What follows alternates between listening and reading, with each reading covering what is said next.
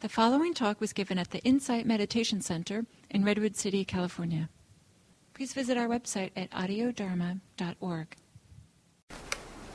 Okay, so welcome to Class 4, the Hindrance class. As I mentioned briefly, poor Tanya is still really sick, so she's not here this evening.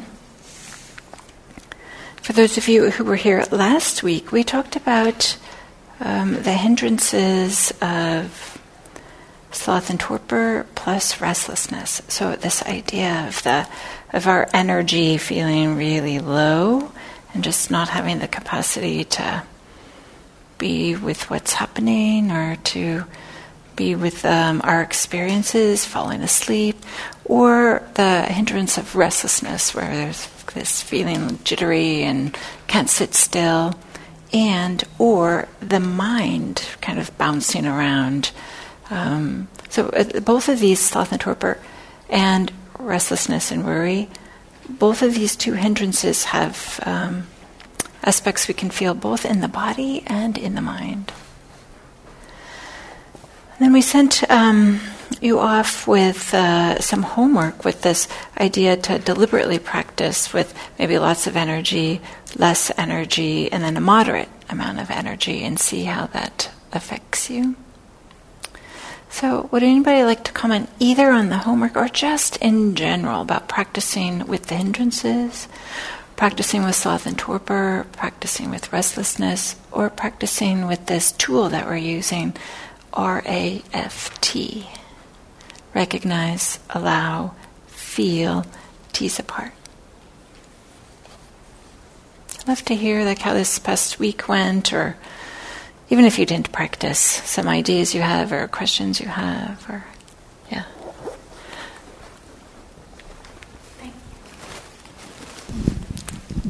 You're welcome. Well, I didn't do the homework, but I have been practicing a lot with, I don't like to use the word ill will because I don't really think that's what it is, but kind of like aversion and resentment and stuff like that. So what and I've been practicing just letting things be and not add too much to them and give them too much credence. So out of that, I really, especially because someone did something that really made me mad. It really, really, really made me mad. And so I just had to sit with it. But a lot came out of that, a lot of understanding about how I don't think what happened was somebody else's ill will towards me. It was everybody just trying to do the best they can and, gets messy. Yeah. That was the first thing. And then the second thing is that understanding that kind of those judgments and that ill will seems to me to be like a cover-up for not wanting to feel like those really kind of uncomfortable underlying emotions that are there. And kind of I think in this case, there was a lot of fear. So it was fear. And sometimes I think it's shame. Like when I notice those big judgments come up, it's a covering up for me feeling like maybe a little bit of shame or something, and then it's really easy for me to do that. So it was kind of nice to see that, because now when I have the big judgments, sometimes I think, is that a judgment, or do I need to look a little bit deeper and see what else might be going on with me and attend to that? Because that's the healthier way to do it. Yeah. Thank you, Kristen. That's really fantastic. That's really great. And that you found a way forward, as opposed to just getting stuck in this feeling of ill will. Ill will and essential desire, the topics for tonight. So you've already planted some beautiful seeds there. So thank you. But also maybe the power of just, it's not easy, but to just stay with our experience and how it can be fruitful. We can learn things and things can shift in our understanding or something. Thank you.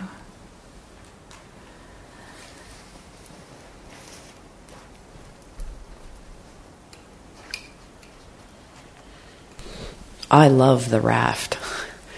And as tools to work with. Not today for me.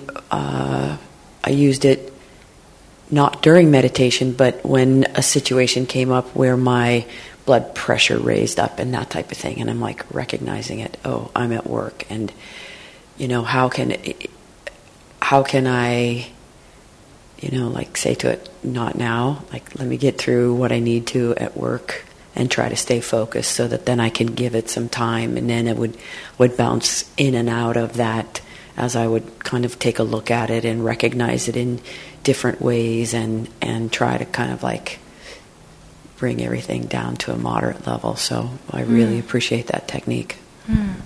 And is this different than what you would have done like otherwise?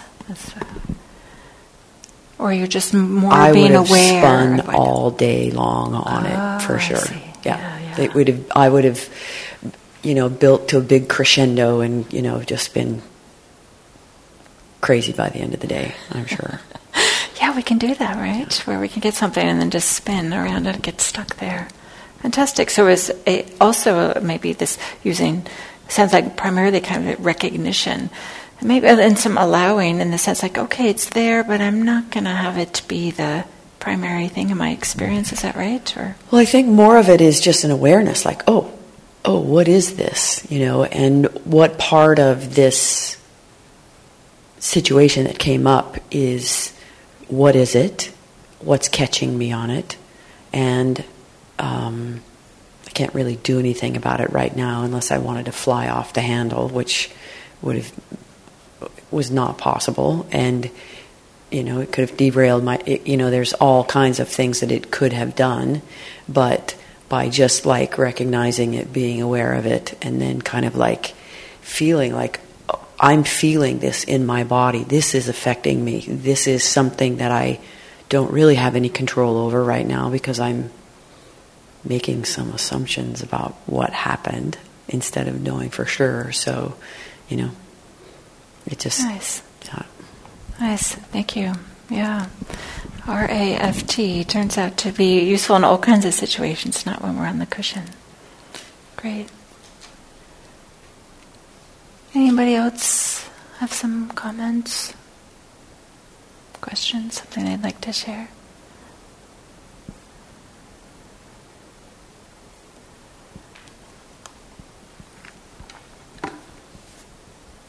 Okay. So tonight's topic, as I mentioned, is working with the last two hindrances. I'm saying the last two in the way that Tony and I kind of designed this course. We thought we're not doing them in the classical order, and we're leaving these two for the end, partly because we felt like everybody really has experience with this. Everybody has this experience of desire, and we can use this word aversion or ill will. But it's one thing that I want to flesh out here, this idea of desire. It's not like they only become hindrances when they hinder, right? When they get in the way. So I don't want to say that like all desire is a problem, right? So that would be ridiculous to say that. But there are some, maybe I've heard some teachers that kind of you could interpret what they're saying to say that. Of course, we need desire in our life. We need to take care of ourselves, take care of our responsibilities. We have aspirations. Desire is a part of the human experience. But what I'm talking about tonight is, in particular, a little bit of emphasis on sensory desire. That is the desire for sensory pleasures that get in the way. That gets in that prevents us, or it becomes an obstacle or hinders our meditation practice, or maybe any other habit that we are trying to develop, or having a regular sitting practice, for example. Maybe instead we're wanting to stay warm and cozy and not to get up in the morning, and knowing that when we sit, okay, we can sit with a shawl or a blanket, but it's just those moments going from the wherever we are that's not warm and cozy to somewhere else, to the cushion. I'm thinking like going from the bed to the cushion, right? Our kind of wish to always be comfortable all the time gets in the way. Sometimes our pursuit of sensory pleasure gets in the way of seeing clearly of what's really happening. Maybe we're so focused on trying to remain comfortable that we kind of lose sight of the bigger picture of what's happening. And we are just feel like, okay, I'm uncomfortable, and we get focused on this object out there that's going to make us comfortable somehow. We get focused on something out there that's as soon as I get it, everything's going to be okay. Meanwhile, not noticing the kind of like the agitation that we're experiencing, the constriction, the tightness that we're experiencing, that's extra. We could be, as best we can, we could be relaxing and opening up our bodily experience and our mental experience, but instead we just get really zeroed in on this object or this experience out there in the near future that's going to make us happy. So desire in itself is not inherently problematic. We have the desire to eat. When we have hunger signals, we have the desire to care for and protect our loved ones. We have desires for the world to be a better place. We have desire to show our affection to those people that are close to us. Again, right, these are natural, supportive parts of the human experience. But I want to make also a distinction between sensory desire and pleasure. Sensory desire is more, maybe I should be using this word more about like craving. Maybe that kind of captures it. Craving has this sense of strength and power behind it.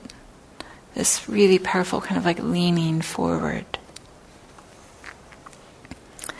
And so a big part of practice, meditation practice in particular, I would say Buddhist practice in general, a big part about this practice is about distinguishing between desire that's skillful, wholesome, helpful, supportive, and desire that is unskillful, unwholesome, unhelpful, not supportive. So how can we discriminate between these two? How can we discern what's helpful and what isn't helpful? Instead of throwing out every single desire as bad, can we bring our sensitivity, our awareness, our toolkit, our meditation practice to help us make that discernment, to help us be able to discriminate.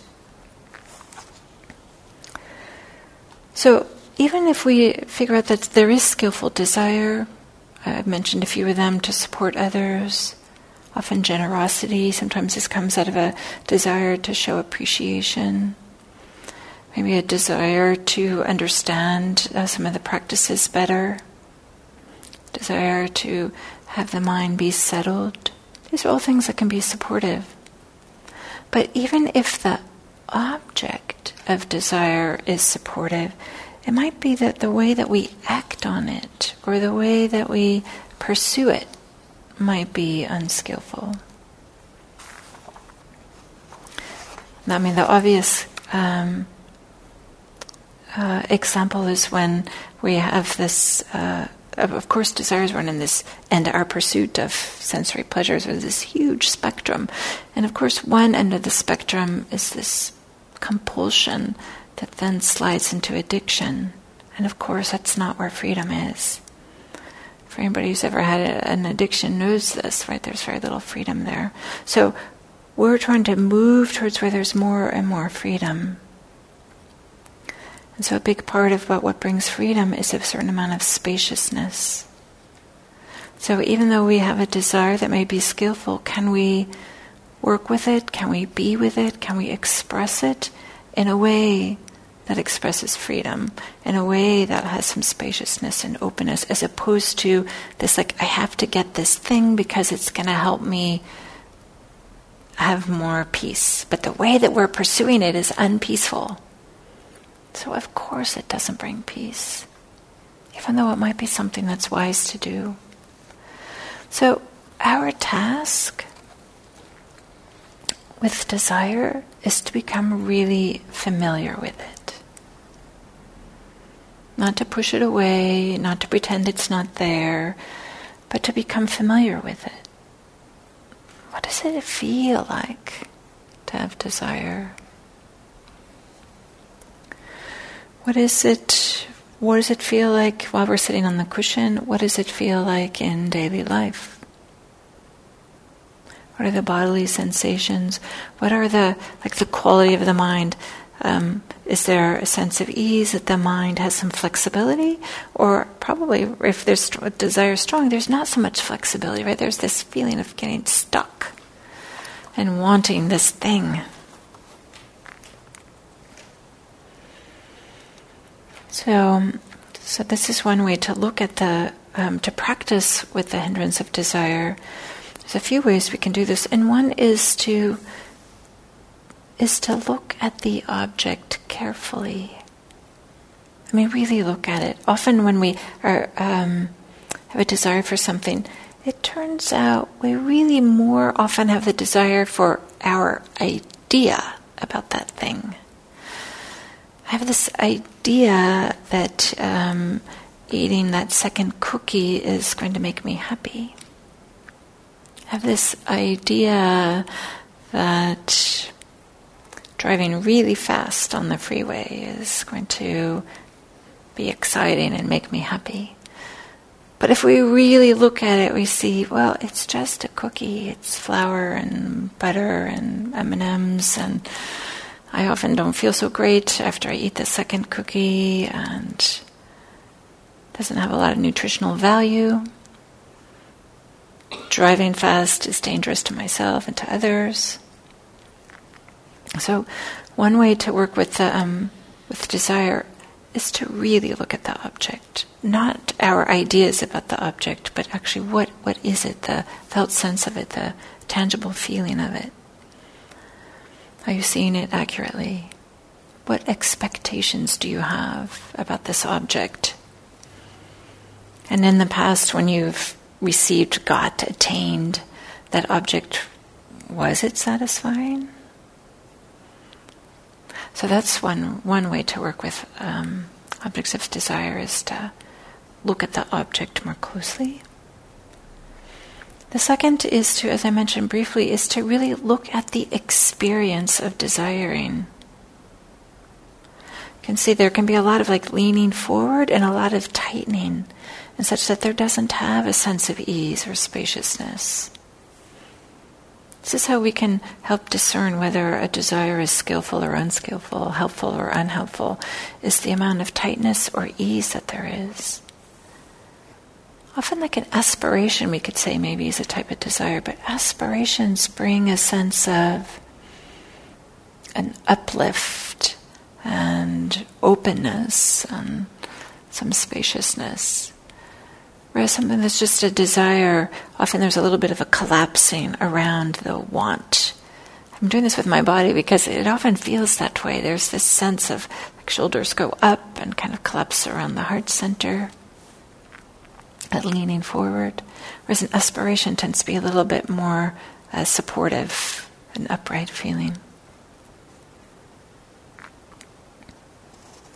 So it's important to, when we're working with desire, to acknowledge any sense of spaciousness, ease, opening up, peace, freedom, well-being that arises when there's a little bit of waning of the desire. Right? Everything's impermanent, so it is going to wane. It is going to fade away. It is going to go not to be as strong. And it can be enormously helpful to pay attention and notice, how does that feel now that the desire is a little bit less? So this, of course, requires some mindfulness. and that we're hanging out and paying attention to it. But it can be really helpful to just notice the experience of when the experience of desiring has lessened. It also highlights what the experience of desire feels like. So notice those transitions. That's another way in which we can practice with desire. And I said this also earlier, is to look at,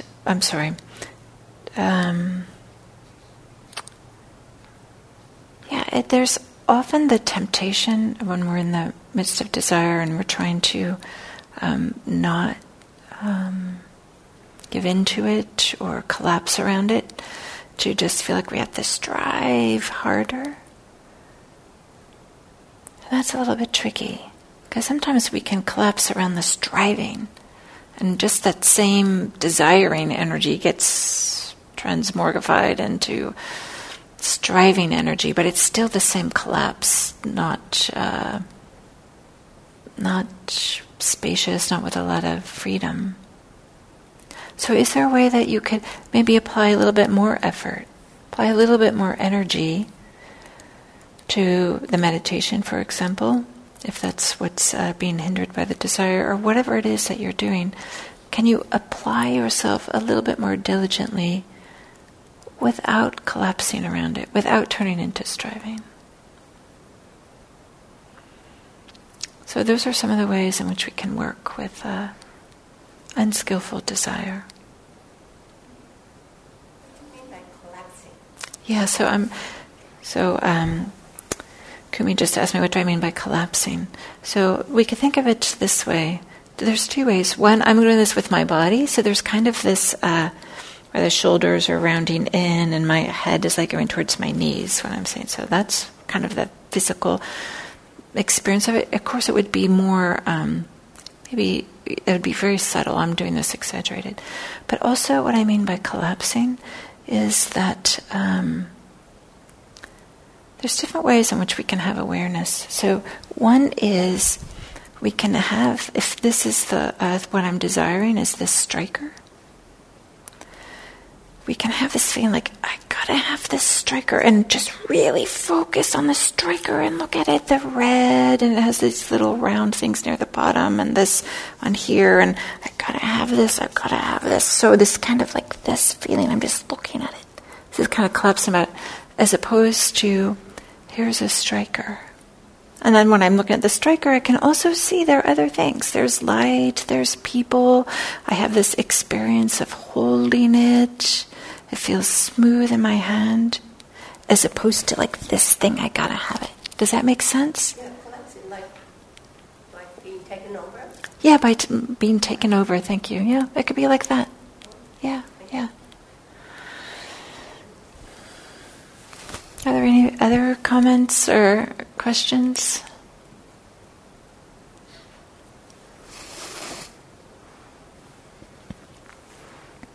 And number one was to become familiar, and number two is look out.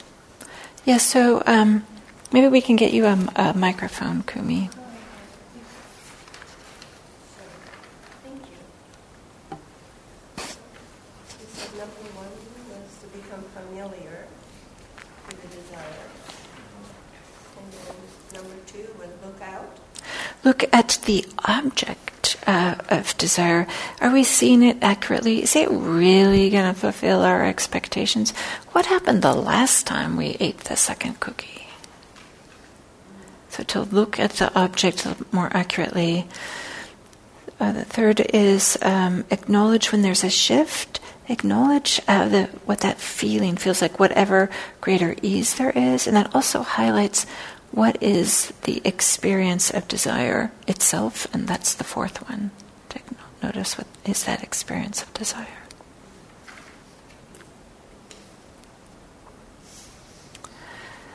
Okay, so now I'm going to move on to aversion or ill will, which is right closely related.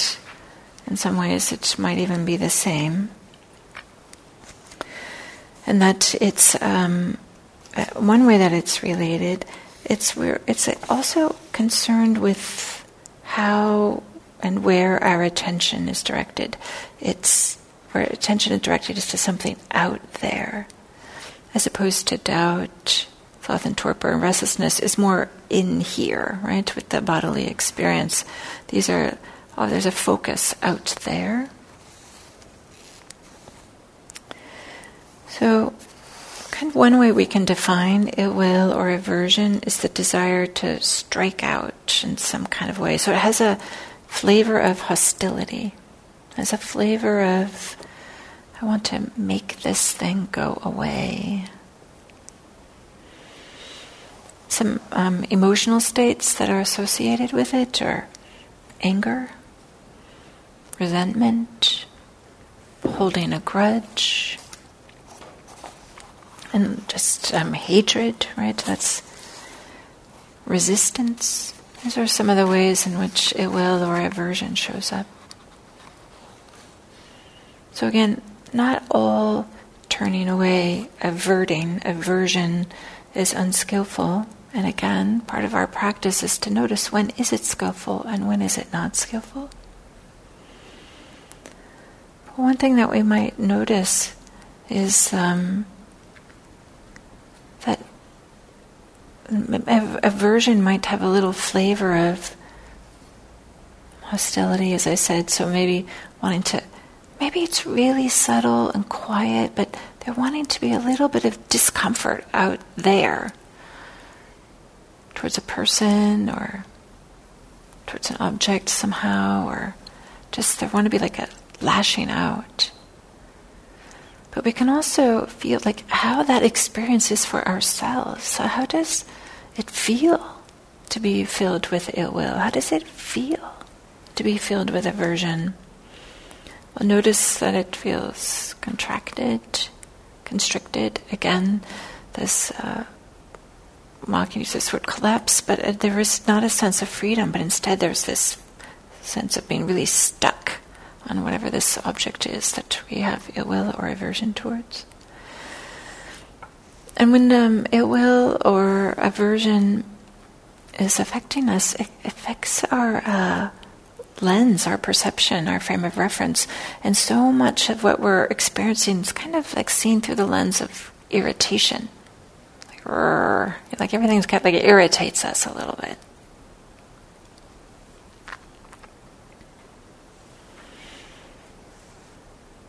So, however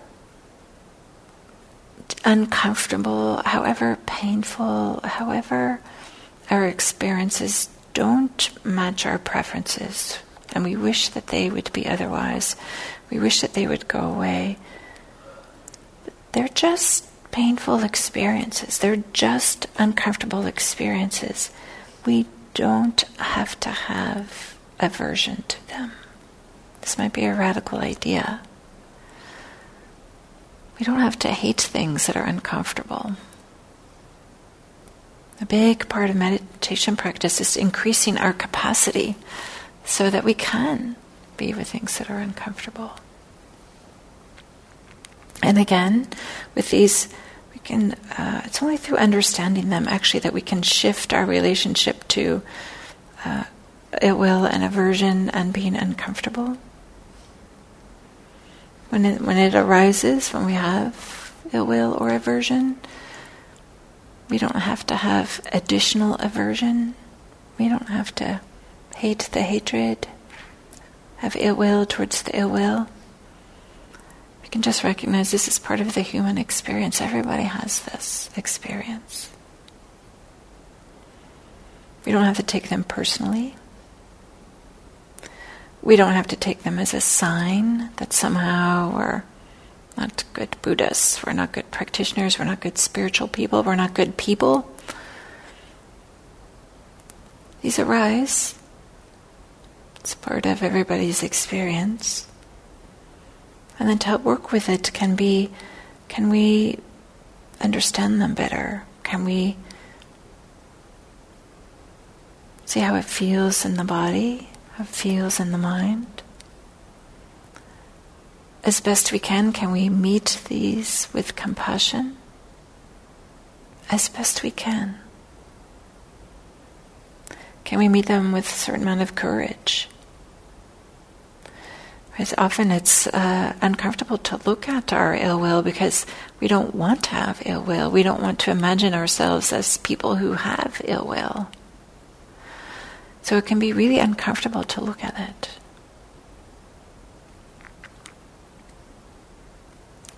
And to help support our softening, letting go, lessening our ill will, it can be useful to consider what purpose does this ill will have for us? Was there a reason why this is here? Maybe we have a sense of protecting ourselves when it's there. Maybe it gives us a sense of vitality. Maybe it supports an identity. I'm the person who doesn't like X. It's kind of surprising how much actually there can be some identity around that. So the ways to work with this are just like with sensual desire, to notice the experience of aversion. How does it feel like? To examine some of our underlying beliefs that might be supporting it, or why it,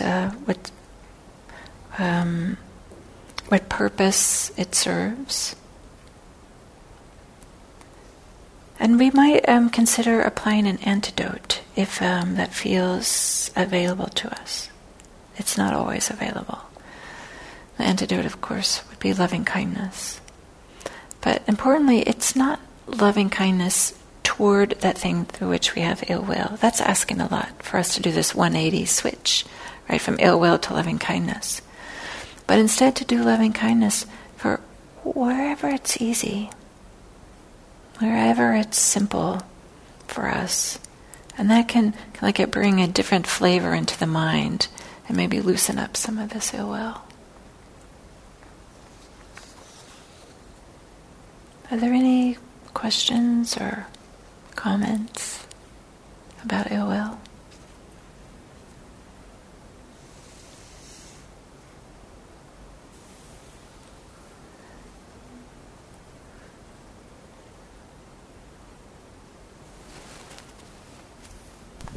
Diana? Yes. I want to eat late at night, and I know it's not good for me. Is that ill will? How does that experience feel to you? Well, it feels good. I feel hungry, so I eat, but I know it's not good. Yeah, so maybe that's a little bit more sensory desire. And if you really feel hungry, I don't know if this is... you're just, I see. So you're doing Habit. Oh, there we go. Yeah. I would say ill will is a little bit more like hostility, pushing against, like, oh, go away, I don't want this, that kind of thing. So it's a sensory desire is more. I should work with to look at it and to feel it and. Yeah. To And to just, I think maybe what you're talking about there is one of the things that I said for sensory desire is to look at the object more clearly, including like, okay, is this really going to satisfy me? Is this really going to do what I think it's going to do? And that's an opportunity to remind yourself, like, okay, this may make my hunger abate, but then I'm going to feel worse later. So that's part of one way to work with desire, is to bring to mind what we know about that object and what we know about what happens when we get something, that object. thank you. You're welcome.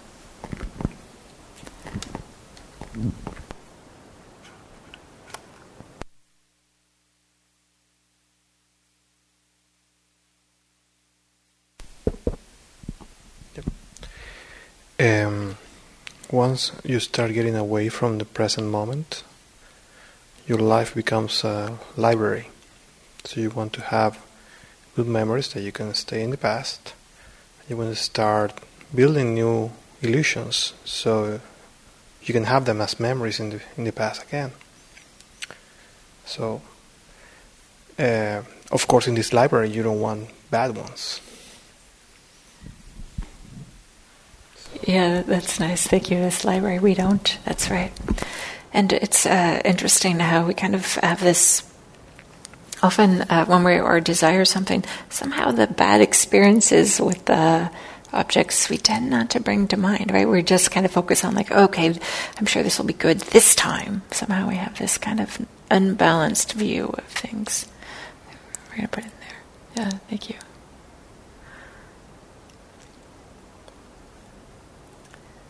Okay, are there any other comments or before I send us off onto our guided meditation? Okay, if you'd like, you can stand up for just a second to make it easier to sit back down.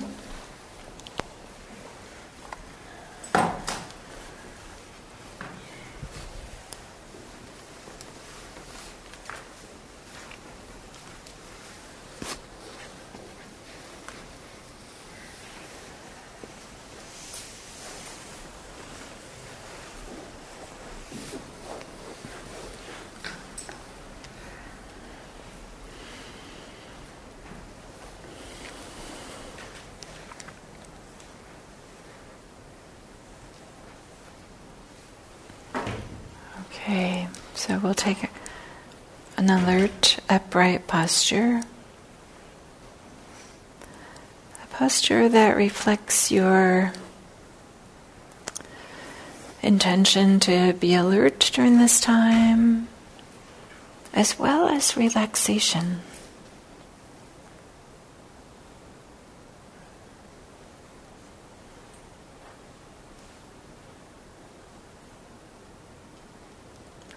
And we can start with 3 long, slow, deep breaths.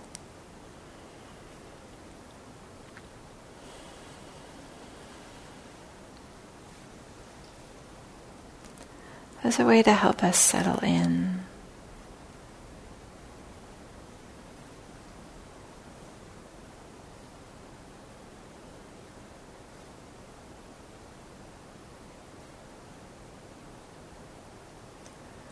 Then allowing the breath to return to normal.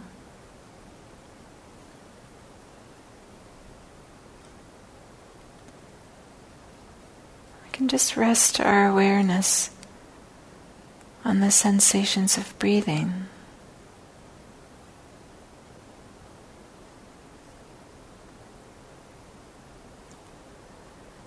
Wherever that feels available, accessible, perhaps where it's the most vivid or most supportive.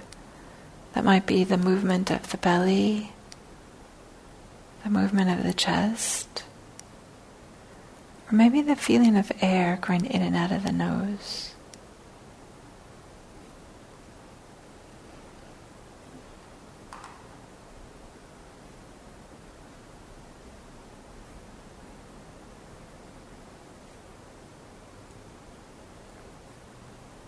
We're just hanging out there and noticing.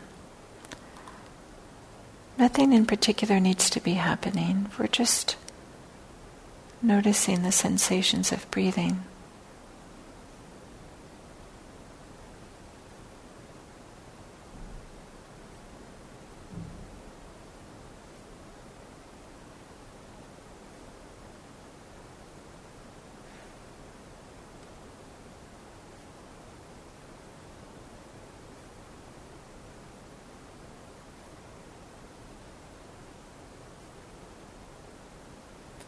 We're not so much thinking about the breath as feeling it from the inside.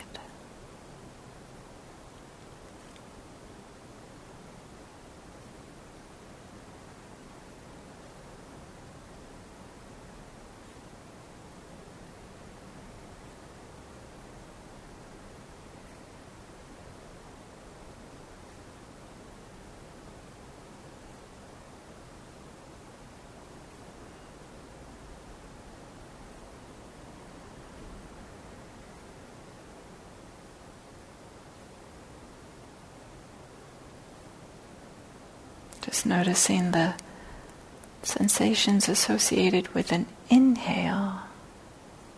How does that feel?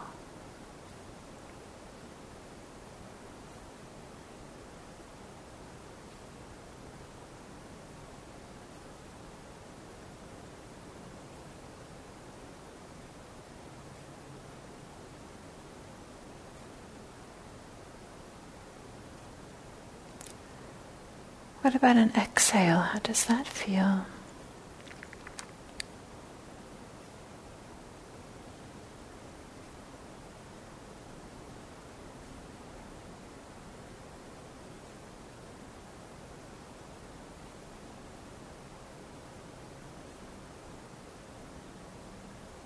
If you find yourself lost in thought, it doesn't have to be a problem.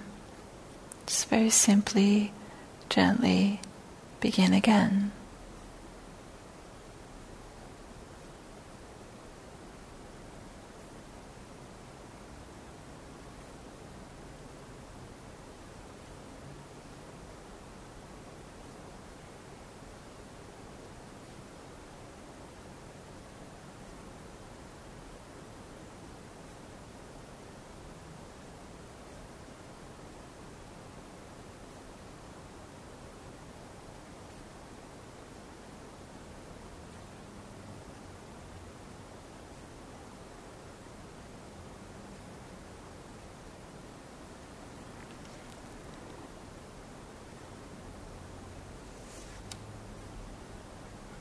Now, for the purpose of this meditation, you can bring to mind one of the little things you tend to want. Not maybe the biggest, strongest desire, but a small thing.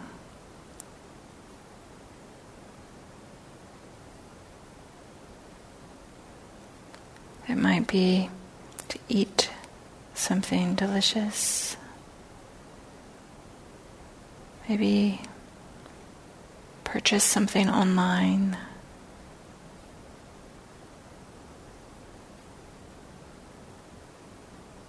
Spending more time on social media or whatever it might be.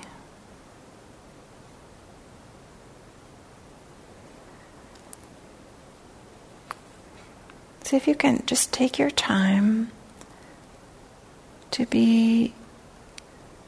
simply be present and aware of this desire.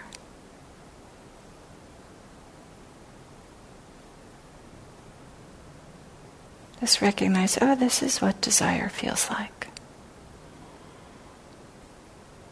This is the experience of desire.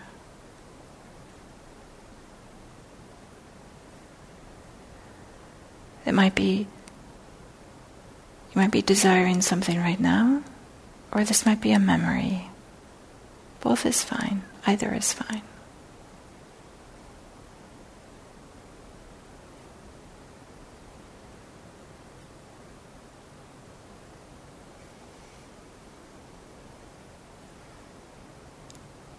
Now, take a careful look at this object you desire.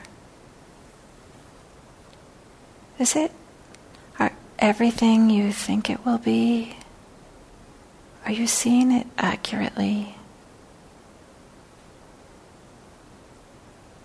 What are all the different, or many of the different aspects of this object of desire?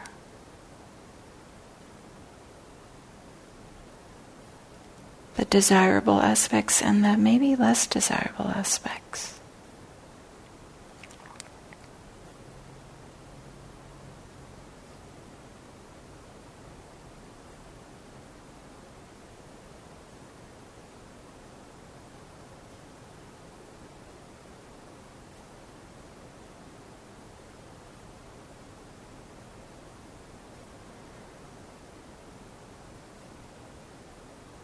Can you bring to mind what happened the last time you achieved, obtained, attained, got, satisfied this desire? Was it as satisfying as you hoped it would be?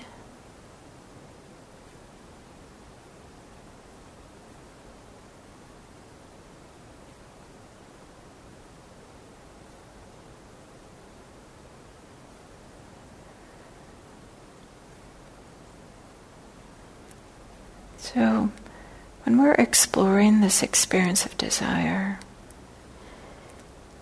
it can be helpful to neither inhibit this or give in to it. We're just going to allow it to be there and explore, investigate.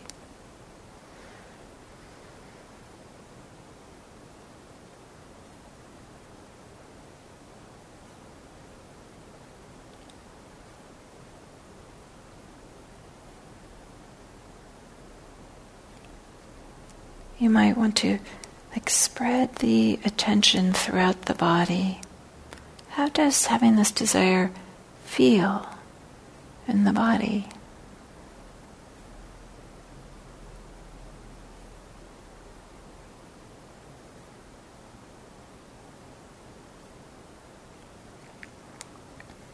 What impact does this have on the body? Might use general terms, there's tightness or looseness. Might use specific terms, my chin goes up a little bit.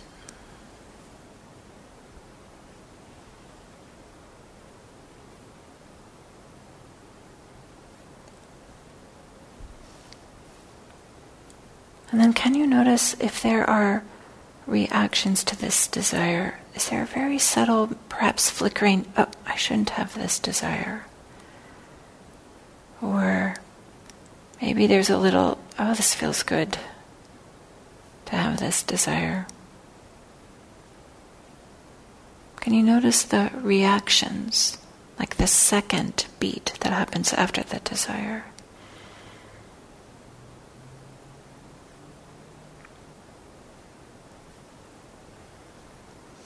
There might be a gentle inquiry if there's anything underneath the desire that's fueling it. Again, this is just a gentle inquiry, not a complicated project.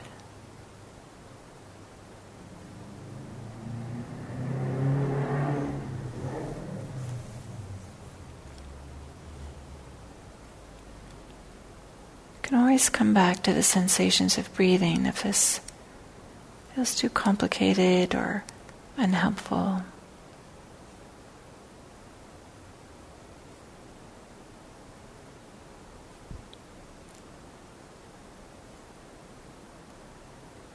Of course, we can do the same practice with ill will or aversion. Is there a little bit of ill will, either at this moment or perhaps with a memory? Can you recognize and somehow allow it to be there?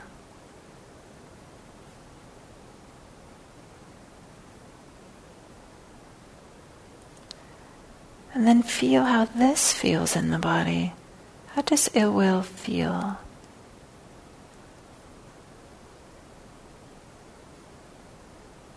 Maybe there's a lump in the throat, or there's heat in the face,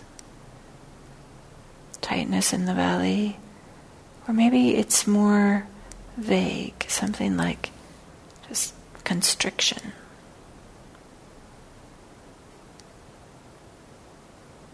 We all have our own ways.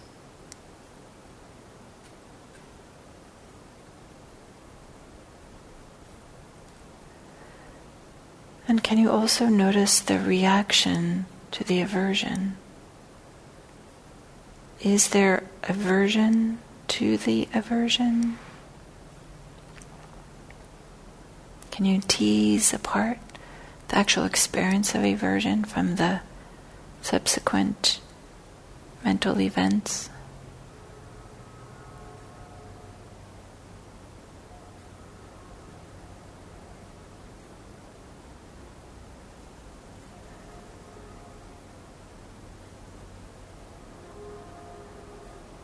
And again,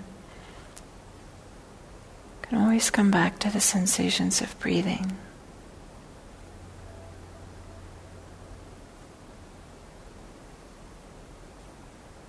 So maybe you explore this experience of desire and ill will.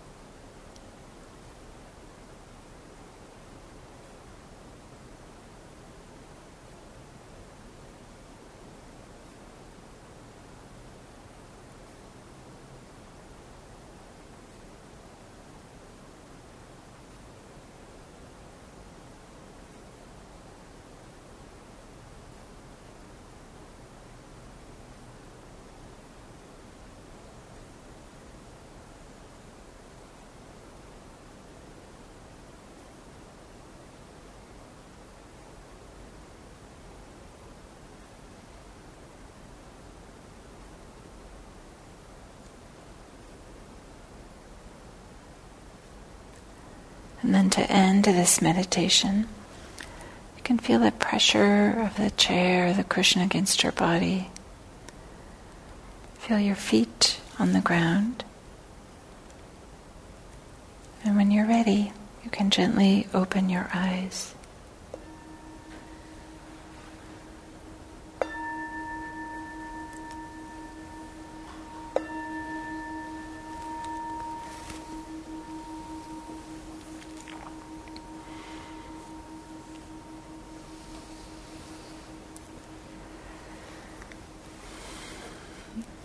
So I'm sure all of you recognize this RAFT, recognize the hindrance, allow it to be there so that we can get to know it.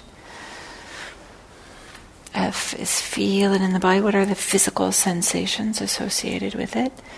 And T, can we tease apart the actual experience from the subsequent mental, I'm using this word, mental events. What other thoughts we have? Like, do we have aversion to aversion? Because often we can get caught in something like this. So now I'd like to hear from you guys. How was that? Is there any questions or comments?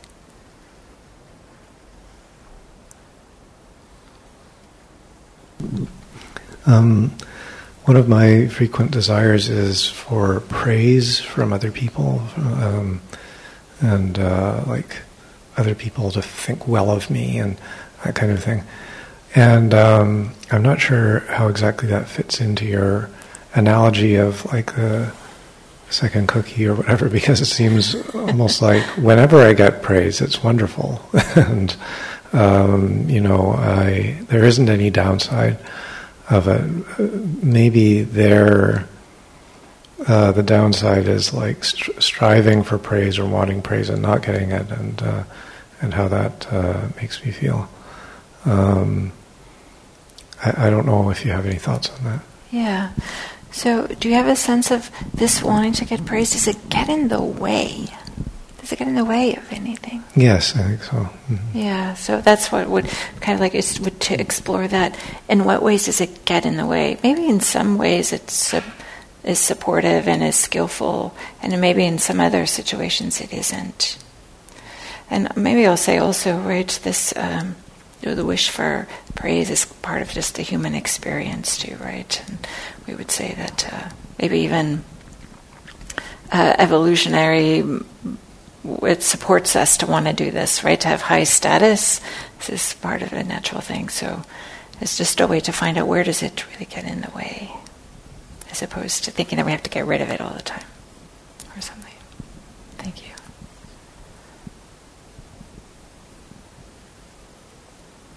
I think.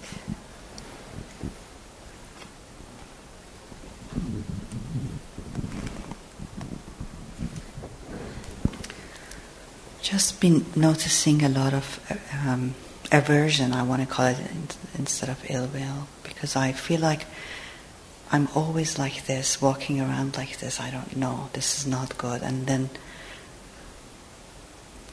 all of my time is spent in gathering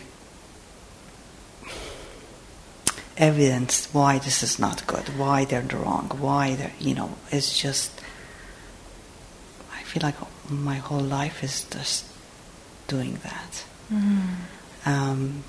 And now that I notice it, I feel it letting go a little bit. Can you have compassion for yourself about this? Because, yeah, right? I have aversion to myself too, for having aversion to everyone and everything else. Yeah. This is like, maybe we could just feel like, wow, it's like really uncomfortable. This might be a little bit of some dukkha there too, some suffering. And so one thing is to notice that this, as you said, just noticing the fact that you have this orientation. You're not alone in this, of course, too, right? This is not uncommon at all for people to have this, this isn't right, that's not right, and wait, this should be different. And it's either in subtle ways or in really big ways, something like this. And one is, I think maybe we've talked about this, is practicing a little bit of loving kindness, right, which isn't always available, but to find a way in which there can be something that's uplifting. So maybe loving kindness practice, or maybe orienting towards some beauty in a way that like supports some relaxation or some openness. So it has nothing to do with that situation. It's just loving kindness towards because sometimes something else. Right, because at that moment, I think it's asking a lot to try to have this very huge different, like, oh, let's look at the beautiful and let's start loving it. That's not, that's, if you could do that, you wouldn't be taking this class. You would already have figured it all out, right? So instead we can prime the mind to look at things a little bit differently, or to have a little bit more flexibility, or to have a little bit more spaciousness in it. And the sense of, if we are having some experiences that are not ill will, just to first create some experiences that don't have that. It can be loving kindness or beauty or whatever it might be. And then really experience them. How does that feel? Like, how does it feel in the mind? How does it feel in the body? As best you can. And then the more that we have, we become familiar with the absence of ill will, then a little bit easier it is to get into that mind state. So that's one thing to do. In addition, sometimes this recognize, allow, feel, and tease apart works. But sometimes we may need some antidotes or some of these other practices too. Is this helpful? Yeah, it is really helpful. But you also said that you can look at what's causing it, either ill will or your desire. Yeah. I don't know. Am I just defected? I don't know. Defective. You are not defective. Just defective. You are not defective. So what came underneath it? Often like fear is underneath, like this, no, I don't feel safe somehow. So there's a little bit of anger that these things aren't helping me feel safe, or I'm just making this up, right? I don't know what it is for you. It can also be habit, right? In terms of our family life when we were growing up, or a greater community kind of had this orientation, this frame of reference, and so we just felt like, oh, well, this is what we do. So we learned it earlier in our life, and we've been doing this. Let's see, I think I had some notes here about some things that are underlying. Some of it, I said also, there can be a sense of vitality. Some people have this is wrong, and it really should be different. And we talk to this person, and we talk to that person, and then we talk, and it just makes us feel alive, right? So, and mixed up with that also is identity. Like when there's a sense of aversion, there's a sense of I'm here, and those people or those objects are there. And this real distinction between here and there, us and them, me and you, kind of, some people feel better with that. So that also can be underlying it. Maybe those are some ones.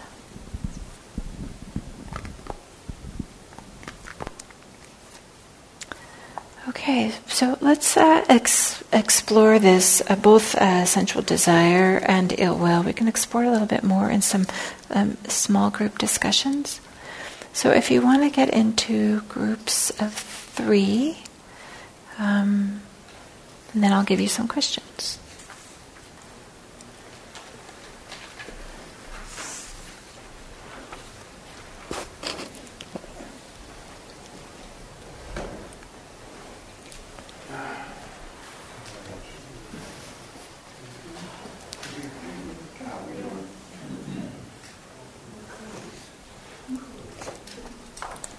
Okay, great. Okay, so here's the first question. Okay, the first question is, what role does the pursuit of sensory pleasure have in your life? Does it have a big role, a small role? Does it influence almost everything that you do? Or are you like always trying to have the best food, the softest clothing, or the softest something of this sort? Like, is it what kind of role does this have in your life? And how about the person that's sitting closest to me goes first?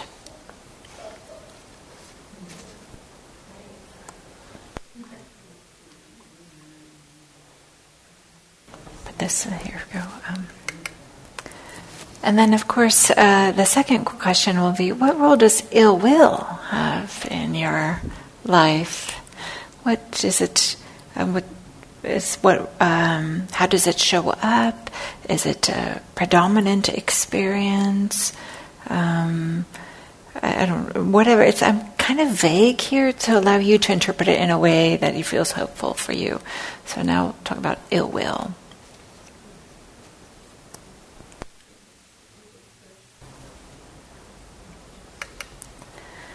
And so for a third question, what meaningful or satisfying feelings do you have which are not connected to either sensory desire or ill will? What meaningful or satisfying feelings, experiences do you have that are not connected to sensory desire or ill will?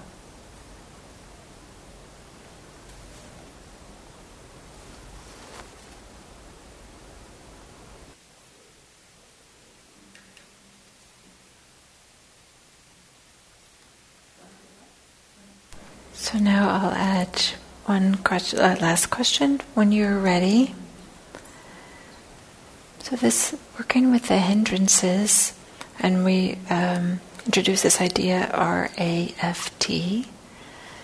What is something from, if you've been to more than one class, or if you've just been to this class, what is something that's helpful that you think is going to be supportive for you and that you'd like to take away? And any week that you've been here and any teaching, it's a little bit wide open.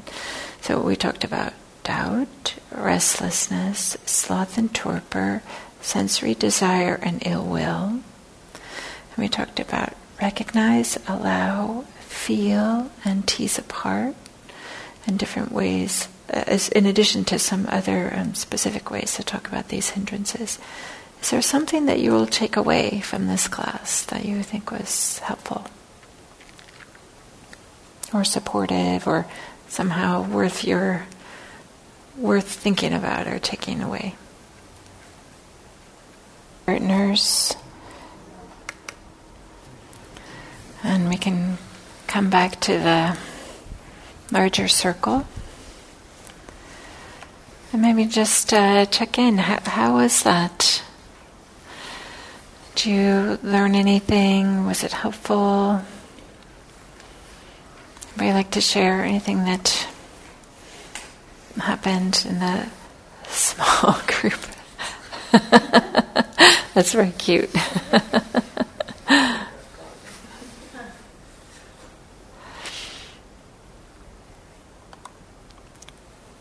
What was it to talk about kind of the role of, or even to inquire with yourself about the role of sensory desire or the role of ill will?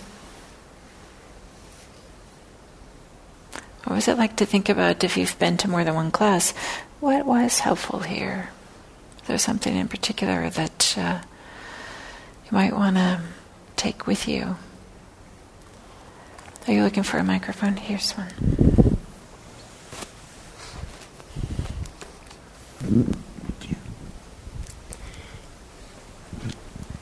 Well, I didn't know I had sensual desires,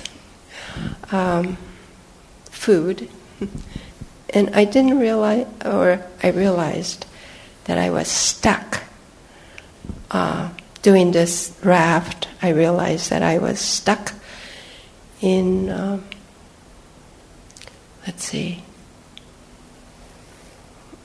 in just feeling bad about bad habit. I was stuck for so many years. And now I saw it as an object, and I realized. And so now I will change my habit because I changed my mind. Oh. Yeah.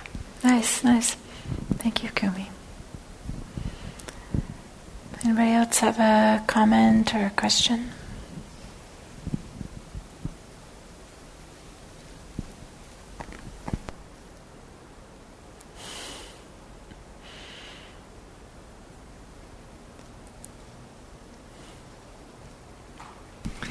Well, these things, desire and ill will are really tough for me, and I was just talking about how I think I'm just starting to get to the allow part of that, like recognizing them is something I've done for a while, but it's difficult for me to allow myself to have, these, for instance, feelings of ill will.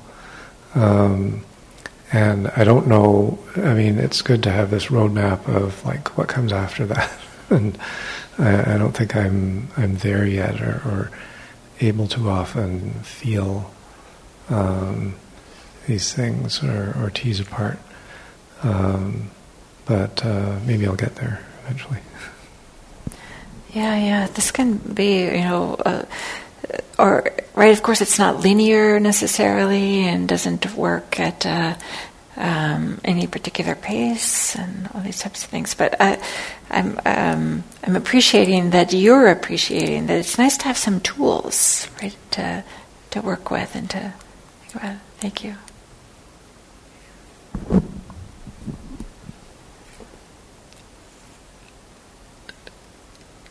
In some of the visualizations that I try to go along with, like teasing, like observing it and teasing it apart, sometimes I've looked at it in the teasing apart like a ball of yarn, that I might be able to get some of the threads apart, but I also don't have to solve the whole puzzle at once. Yeah, I love it. That's right. So, and sometimes we pull one thread and lots of other threads come out too, but sometimes we pull threads and they're still a little bit tangled, but they're a little bit less tangled too. Yeah, great, thank you. I think maybe this is an important thing. Maybe I should have been emphasizing that more, is that it's very easy. This is a common human thing that we do, is we tend to kind of want to make it binary. I'm either allowing or not allowing. I'm either feeling or not a feeling. I'm either teasing apart or not teasing apart. Instead, all of these are happening on a spectrum. So maybe there's a little bit of feeling, a little bit of teasing apart, a little bit of allowing, a little bit of recognizing. And you're kind of talking about the thread there. Points to that. Thank you.